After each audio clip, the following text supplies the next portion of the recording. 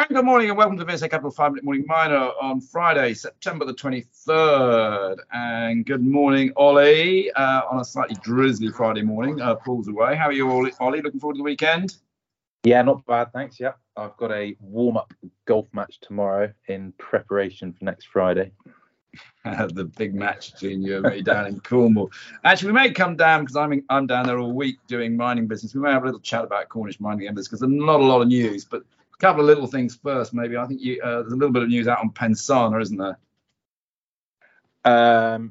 Yes, they've announced an update to their ore reserves. I don't think it's going to be a sort of, massive catalyst for the stock, but they've now got 20 years of ore in proven and probable, so they're the highest levels of confidence for a compliant resource. Often, companies at this sort of stage, independent mining companies, don't tend to go for more than sort of 10 years at any one time in this highest category. So 20s, encouraging. It shows the scale of the resource. And while they've been waiting for other things to happen, they've been able to progress with that drilling and really get a strong understanding of the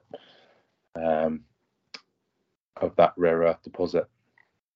You may not know this because it may not be public knowledge. When are they due to break ground?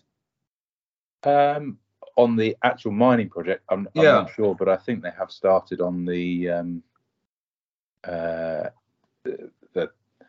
UK end of it. I think that's already started going. I think there was a picture of Paul with a spade. You need a picture of Paul with a spade down in Angola as well, then.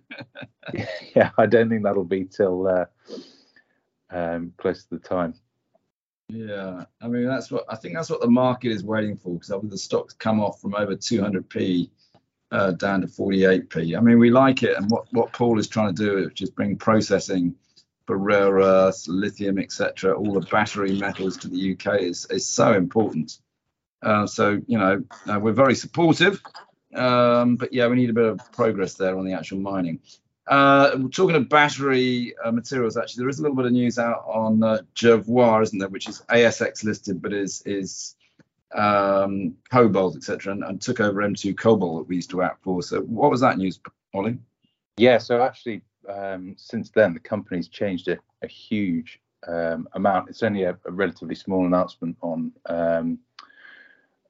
environmental approval for their project in Brazil, which I think is due to restart next year. That's a nickel and cobalt refinery, but now they've got operating projects in Finland. They're about to start production in Idaho. The market cap is now sort of 800 million Aussie, although over that time, I guess, a fair bit of dilution to acquire all those new assets. The stock price is probably only up. It's probably only doubled since 2018-19, when they were acquiring M2, when it was 50, 100 million market cap company, but still now a serious operating company with cash flow and revenue. Yeah, I mean, they're all ex-Glencore, aren't they? I mean, they're pretty talented people.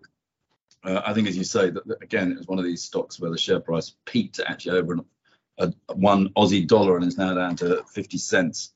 So it probably does look pretty interesting. And that market cap, maybe if you're listening, anyone from Jervois, come and do a dual listing in London so that we can get London fans behind you too.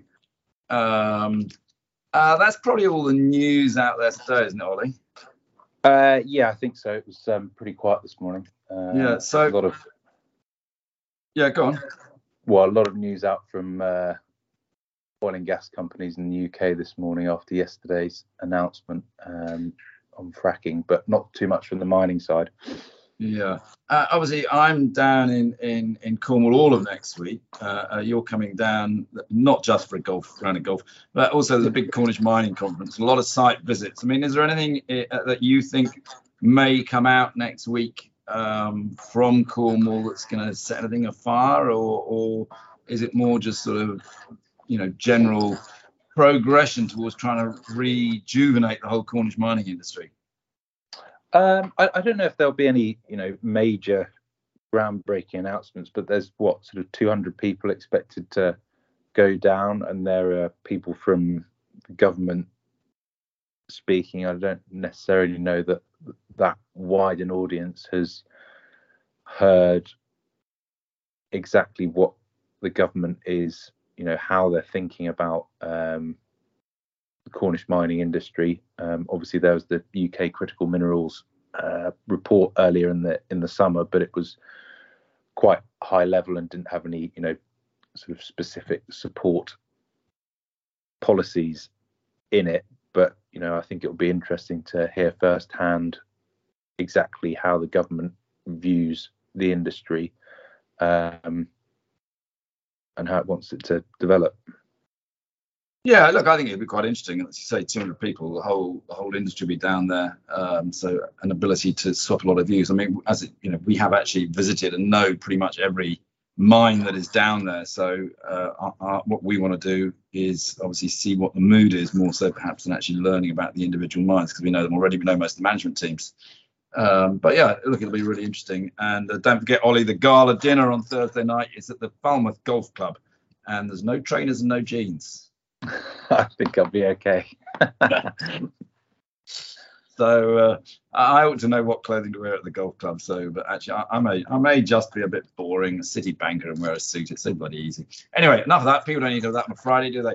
Enjoy your weekend, everybody. I hope you enjoyed the podcast this week. And as I say, next week I will be podcasting from Cornwall, although we'll have to work out what we do on Thursday, the day of the main conference, because we may have to do it live from the conference. But we'll just see. Very good, Ollie. Have a good weekend. You too. Cheers.